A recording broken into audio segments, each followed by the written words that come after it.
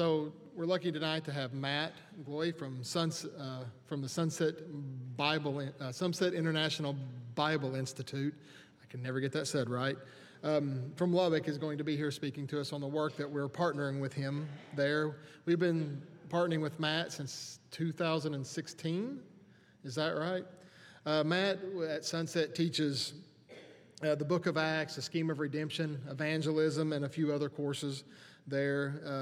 His wife is there in Lubbock with him, along with his two kids, Wyatt and Kaylee, who, just so y'all know, Matt had a great month last month, where both of his children were baptized on the same night.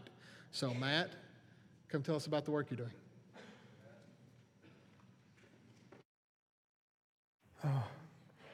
Well, I tell you, it is so great to be here. It always is. And yes, I will have to admit that when your two children end up baptized on the same night, it is certainly a cause for rejoicing.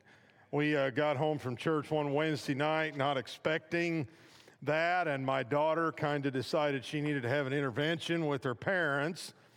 And so she sits us down to talk, and she says, "I'm concerned." And my son says, "Yeah, I have been too," when she starts talking, which led to a time of discussion, and we went back in and we baptized them both that night. So that was awesome. But man, it is great to be here. We always enjoy coming down here, and if it weren't for just the busyness of life, my family would be with me because we always like to come as a family here. Well, for those of you that don't know me, I'll just very briefly introduce myself and a little bit about what I do, and then give some updates about some of the things that have been happening that are just really exciting for me to share. For those of you that have not met me before, and I know there's always people here who probably have not, I am an instructor at Sunset International Bible Institute in Lubbock. This next slide has got a list of the classes on it that I teach. I teach the Book of Acts and the Scheme of Redemption. I teach our New Testament church course, our hermeneutics course, working in partnership with another guy. I co-teach a couple of evangelism courses and then do several of our preaching classes, our practical preacher training classes that we have every day. Now, one of the questions that I get asked whenever I go out and talk about this stuff is, "Well, Matt, how many students do you have?" Well, this year, our president was kind enough to put all these numbers in his fall newsletter, so I stole them and made a slide out of them so that I could show you how many students we have, because even I didn't know until he put that out there, with all the variation of the different classes and who is taking this class but not this one or whatever. This gives you an idea, a snapshot of about how many students we have both on campus and who are active in the various online programs that we offer. So that's the teaching side of things, and it gives you a little bit of a picture of what we have for students. Another thing that I do with Sunset is we have a future preacher training camp. And I know some of you have probably been involved in these or are aware of these, but we started this just a few years back, and they tasked me with getting it going, and that has just exploded. We have found a ton of interest in this concept, and one of the things that we maxed out our enrollment. We take every year the maximum number of students that we even have room for, and we've decided that our only way to grow this thing any beyond what it already is we're going to have to branch it out to other locations. And so we have some of our graduates who are looking at starting a Camp Apollos in the northwestern United States, one in the northeastern United States, and who knows, maybe Central Texas needs one. I'm just saying. Another thing that I do, and this is something I've done from the beginning, even before I was a teacher, in my role, I'm always looking for evangelism opportunities in ways that we can help instill some practical learning about evangelism in the hearts and minds of our students. Well, a few years ago, I started also doing this inside of the context of the Sunset Church. And in doing that, it's given me an opportunity to, and us an opportunity to look for more evangelistic efforts in the city of Lubbock that we can do and allow the students on an ongoing basis to get their hands on it and do it. And so we continue to find more and more things that we're able to do this with. Now, I see you all had a trunk or treat last night, so you're familiar with what these are. Last year at our trunk or treat, we set up a prayer tent. And the team that we had working this prayer tent, we made over 90 contacts with people from the community that needed prayers. And we got their information and we went and visited them. We offered them a free World Bible School Bible. And just this past week, somebody who had made contact with one of these contacts received a text message. And the text message said, "Hey, I was wondering if I could still get that Bible. We never got together on that, and I'd like to get that if I could." And he said also, "I have a question. What does it mean for me to get right with God?" We're 11 months removed from last year's trunk or treat. And now, as of yesterday, and I haven't heard how this went, but a colleague of mine studied yesterday with the whole family. He set up a study, got him his Bible, and studied with the whole family. You know, we talk about casting seed. We really don't know where it's going and what might happen. But there's an example of just a seed thrown out there 11 months ago. And look what can happen. We have no idea what our efforts might do. But anyway, that was really neat to see that. There's other things that we do, a lot of other opportunities. We have a preschool that we're able to work with where the majority of those kids are unchurched, and we're able to provide multiple contact points throughout the year. And so we've got all kinds of opportunities like that for people for students to get their hands on the work of evangelism and learn ways that they can get that constant drumbeat going throughout a whole year in a congregational setting. Another thing that I do is I coordinate some of our campaigns, and very quickly before I move into our lesson, just a quick update there. This year, just a couple of weeks ago, I was involved in a gospel meeting in Dover, Arkansas. And the entire town was invited door to door. We got invite information personally handed to everybody in that little town, and it proved to be effective. They had quite a few visitors for that meeting and made some good contacts to follow up with through that. Next year, or this coming year, it'll be in the 2024 calendar year, we're going to actually work in Lubbock.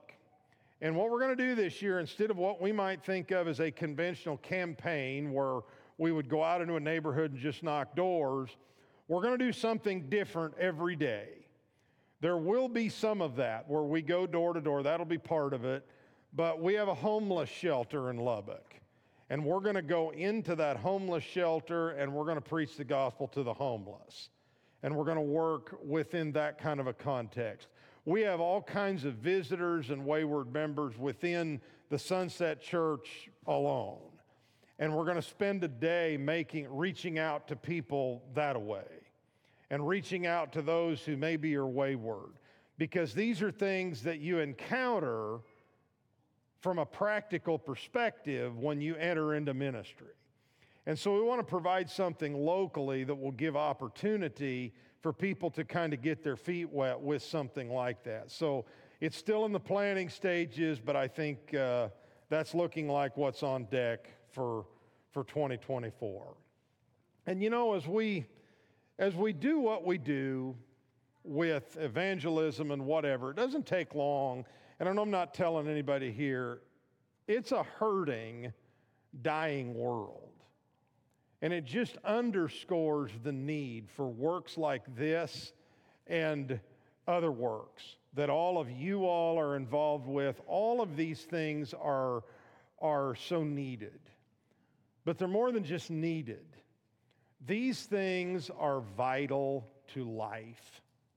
because without them, everyone is facing certain doom. And we're aware of that. And so I just want to say thank you. I want to say thank you to Westside for your dedication to the gospel and your partnership with me in it to help reach souls and rescue souls from darkness.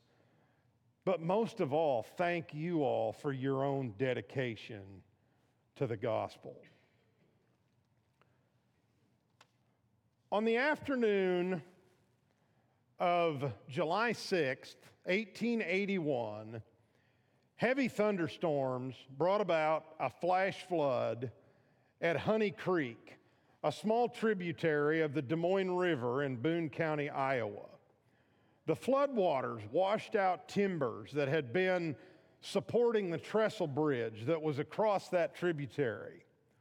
Well, unaware of the washed out supports, around 11 o'clock that night, a locomotive was sent out to check the track conditions in the still stormy weather, and they ended up plunging into Honey Creek as more of that bridge continued to fall apart. A 17-year-old girl named Kate Shelley heard the crash of the locomotive after it plummeted into the overflowing water, and she grabbed her late father's railroad lantern to light her way, and she raced to the site of that washed out bridge. Well, two of the locomotive's 4 crew members had managed to climb up into the branches of a large tree that was nearby. There was no sign of the other 2. Well, Kate, realizing that the men who were in the tree were not able to climb down, she yelled up to them that she would get help. But Kate's race for help took on a whole new level of urgency after it dawned on her that an eastbound passenger train traveling from Omaha was scheduled to pass through the area at about midnight. And unless she could get to the depot that was on the other side of the Des Moines River in the small little town of Moingona in time to warn the personnel about the collapsed bridge, there would be a far much worse situation at Honey Creek. Well, to reach the depot, Kate had to trudge along the tracks as fast as she could, despite the strong showers and thunderstorms that were continuing and the winds. And by the time she arrived at the bridge that crosses the Des Moines River, the lantern went out because of the downpour of this rain. And so Kate was forced to fall to her hands and knees and crawl across that bridge in pure darkness, with exception of the lightning that occasionally flashed. And somehow she managed to keep her composure despite the raging river that was below her and the sharp splinters from the railroad ties that continued to dig into her skin.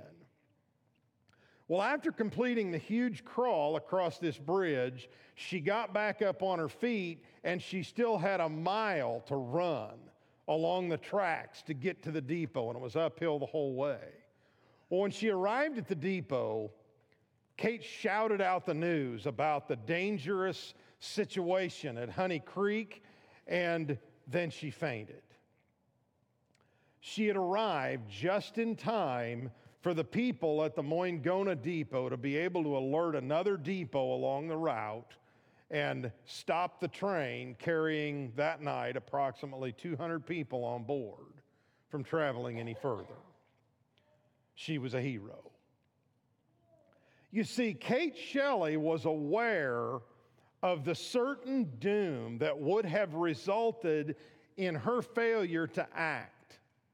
She got the word out where necessary to save the lives of as many people as possible. All of humanity faces peril without the gospel of Jesus Christ. We know what lies ahead without it because God's Word makes it clear. Turn with me, if you've got your Bibles. I'd like to invite you to Romans chapter 1 this evening. In Romans 1, we see that Paul understood this clearly. Paul understood what humanity faced apart from the gospel of Jesus Christ. He knew the situation of humanity. Look at, beginning in about verse 18 of chapter 1, look at what Paul observes here. He says, "For the wrath of God is revealed from heaven against all ungodliness and unrighteousness of men who suppress the truth in unrighteousness, because that which is known about God is evident within them, for God made it evident to them. For since the creation of the world, his invisible attributes, his eternal power, and his divine nature have been clearly seen, being understood through that which that has been made. Therefore, they are without excuse." Now, we could read the rest of this, and I encourage you to do this.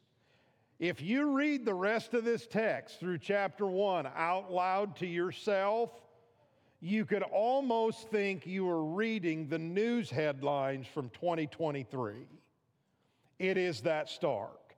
It shows the condition of humanity without God. That's what's in this text, and that's what Paul writes, and it isn't a good situation. And we go on to read, obviously, from Romans that the wages of sin is death.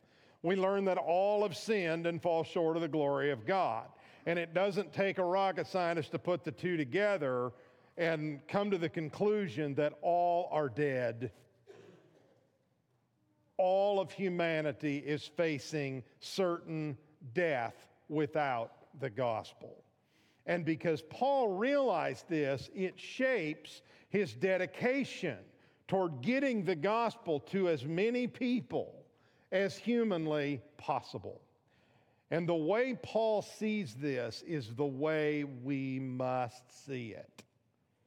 And so tonight, I want to take notice of some key things that we see in Romans chapter 1, back up in verses 14 through 17, that will hopefully shape our dedication to the gospel so that we'll be more inspired to do whatever we can to help as many people as possible avoid the certain doom that they would face without it. Let's read those three verses together quickly. Romans 1, beginning in verse 14, Paul says, "I am under obligation, both to Greeks and barbarians, both to the wise and the foolish. So for my part, I am eager to preach the gospel to you also who are in Rome.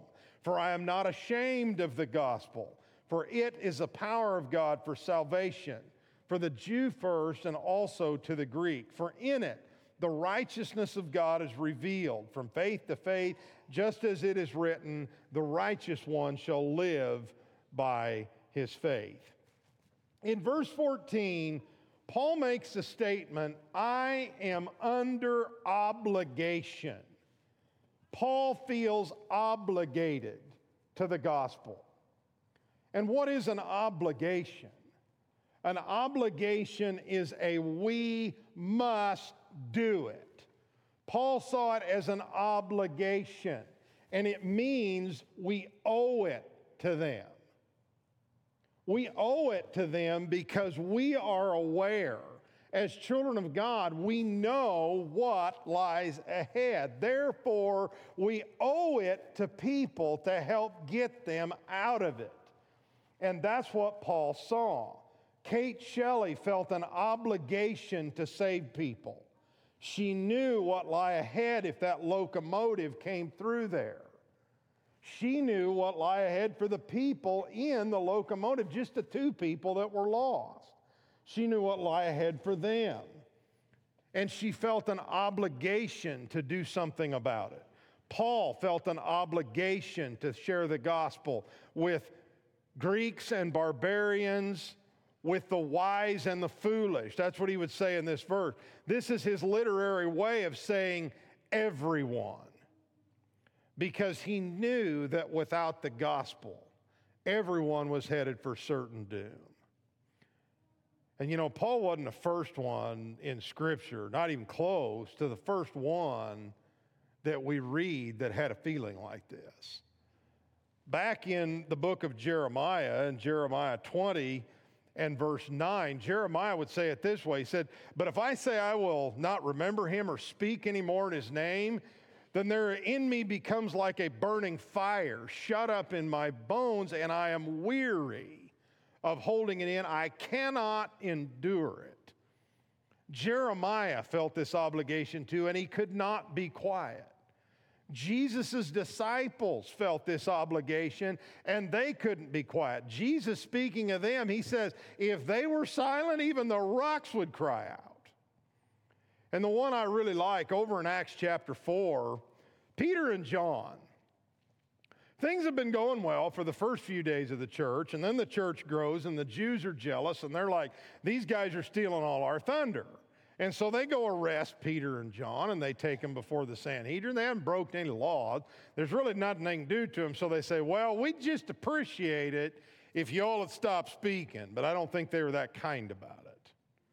So they tried to hush him up. And I think they left the impression, look, if you guys keep talking, yeah, we're going to see to it that you don't talk anymore, whatever that may take. Whether it's concrete shoes or whatever it was in their context, they were going to make sure they stopped. And Peter looks to Sanhedrin and says, well, with all due respect, whether it's right in the sight of God to give heed to you rather than God, you're going to have to be the judge. But here's the deal. We can't stop speaking about what we have seen and heard. I hope that can always be our mentality. The world hasn't changed. It's still full of lost souls, one heartbeat away from eternal doom. Now, I know not everyone is a preacher. Every child of God, though, needs to feel an obligation to play a part in helping the lost be rescued from what lies ahead without the gospel. Now, this shouldn't be a because we have to situation. Although Paul knew it must be done, he was not sharing the gospel just out of obligation. Because he goes on in verse 15 and he says, "For my part, I am eager to preach the gospel to you also who are in Rome."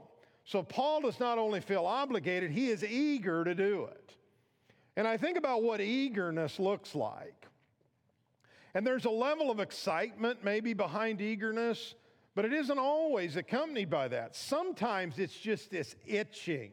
I've got to do it. I've got to get at it. You ever felt like you need to get busy? You're eager to get busy. That's a feeling of eagerness that I think encapsulates what's going on here with Paul. He was eager to preach the gospel. Well, oftentimes, people are afraid to approach others and discuss their faith. And I can sympathize with this in some context. And I think part of this stems from our own reaction to sales tactics. Now, I don't know how the rest of you are, but when someone is trying to push something on me, if somebody's trying to sell me something, there is this immediate guard that goes way up. And I like, you're not going to sell me anything. And I want to say, and the more you keep trying, dude, you're just backing up. Yeah, you keep pushing, and I mean, it wouldn't even matter if I wanted it now. I'm not buying. Why? Well, because I tried to tell you no, and you didn't listen. And we know this about people, and we know this about ourselves. And so I tend to wonder maybe if we think, if I'm going to try to share the gospel with someone, that's how they're going to react to me. And so it makes us timid. It makes us not want to do that. So we have to ask the question, how do we get out of that? How can we develop an eagerness to share the gospel? And obviously this is going to be different for everyone in different contexts.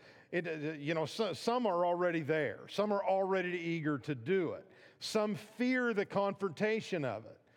And there's a lot of ways you may feel about it. But one way we can help grow our eagerness for sharing our faith is to place our focus on what the gospel has done for us. And think about that. And let that soak in for a while. And share that with people. For example, I don't know if you ever thought about it this way, but when you break it down, just as simple as you can break it down, we have two unsolvable problems in our life. We can't fix our past, and we can't avoid death. And the gospel fixes both of those. In Romans chapter 4, verse 7 and 8, blessed are those whose lawless deeds have been forgiven and whose sins have been covered. Blessed is the man whose sin the Lord will not take into account. How good a news is that? God chose. That's what justification is. You've sinned, and there's nothing in your power that you can do to erase the fact that you have sinned. But God has decided that in your faith in Him, He's not going to count that sin against you. That's what it is to be justified. Only the gospel can do that. But the news gets even better, because as we continue to make mistakes while we walk with Christ, that blood of Jesus that's in the center of the gospel continues to cover our stumbling. 1 John chapter 1 and verse 7 talks about that. It says, if we walk in the light as He Himself is in the light, we have fellowship one with another, and the blood of Jesus cleanses us from all sin. That is the ongoing cleansing of Christian privilege. And when we can confidently own our faith in Christ, and we can realize just where we would be without Him, then I think we can start to develop more of an eagerness to help others find it. Well, back in Romans 1, verse 16 is probably the most commonly looked at here, where Paul says, for I am not ashamed of the gospel, for it is the power of God to salvation, to the Jew first, and also to the Greek. I am not ashamed. This is an expression of boldness. Kate Shelley showed an unparalleled boldness that stormy night when she crawled across a railroad bridge over a raging river in total darkness. But Paul showed even more boldness when he shared the gospel in the face of brutal persecution. Over in 2 Corinthians chapter 11, passage you're likely familiar with, he talks about some of this. Beginning in verse 24, he tells about himself. He says, 5 times I received from the Jews 39 lashes. And by the way, that wasn't just whipped across the back 39 times with a simple whip. There's a little more to it than that. It would have been an ugly beating. And he goes on. He says, 3 times I was beaten with rods. Once I was stoned. 3 times I was shipwrecked. Night and day I have spent in the deep. I have been on frequent journeys, in dangers from rivers, dangers from robbers, dangers from my countrymen, dangers from the Gentile, dangers in the city, dangers among false brethren. I have been in labor, hardship, many sleepless nights, in hunger and thirst, often without food, in cold and exposure. Apart from such external things, there is the daily pressure of my concern for all of the churches. And aside from all of this, Paul was even ready, according to Philippians 1, to stay and keep sharing the gospel. He had an unparalleled boldness. And it's a characteristic that is manifested by our obligation and our eagerness. If we know it must be done and we are eager to do it, we will certainly not be ashamed to do it. Well, Kate Shelley was remembered for her heroism that stormy night with a new bridge spanning the entire Des Moines River Valley in 1901 bearing her name. And it still stands to this day, and it remains one of the longest, highest double-track trestles in existence. However, she primarily lived a meager life until her death. She didn't save people that day for the honor of it. She did it because she felt an obligation to do so. Therefore, she was eager to venture into a highly dangerous situation with an unparalleled boldness. Our lives all exist in different contexts. We have different personalities that will manifest obligation, eagerness, and boldness in different ways. Whatever that looks like for you in your context, ask yourself, how do I view the gospel and the need for others to have it? This week, examine your own giftedness and challenge yourself to help someone be rescued from sin and death and find the rescue that only Jesus Christ is able to provide. Perhaps that's you tonight. Maybe you need to be rescued. Maybe you've not obeyed the gospel. In the book of Acts, chapter 2, the very first day the church is born, Peter reads a quote from the prophet Joel. And that prophecy, he tells the crowd there, he says, what you're seeing today, the beginning of the church, this is what Joel prophesied. You're seeing it happen. Well, that prophecy ends with everyone who calls on the name of the Lord will be saved. And that's true. From that day forward, everyone who calls on the name of the Lord will be saved. Well, what's that mean? How do I call on the name of the Lord? Well, over in Acts 22, we could go through the rest of Acts 2 and it's answered there. But over in Acts 22 and verse 16, Saul of Tarsus at that time, he'd heard the gospel. He'd been taught by Jesus himself. And Ananias comes along because he knows Paul's not done with the process. And he looks at Paul and he says, Paul, why do you delay? Arise and be baptized and wash away your sins, calling on his name.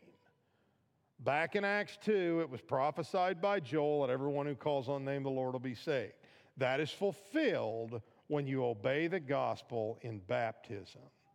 If you've not done that, boy, don't leave here tonight without doing it. That is the one thing that can make you certain that you will avoid the doom that awaits sinful humanity. If we can help you in any way this evening, boy, we want to do so. So come let us know as we stand and as we sing.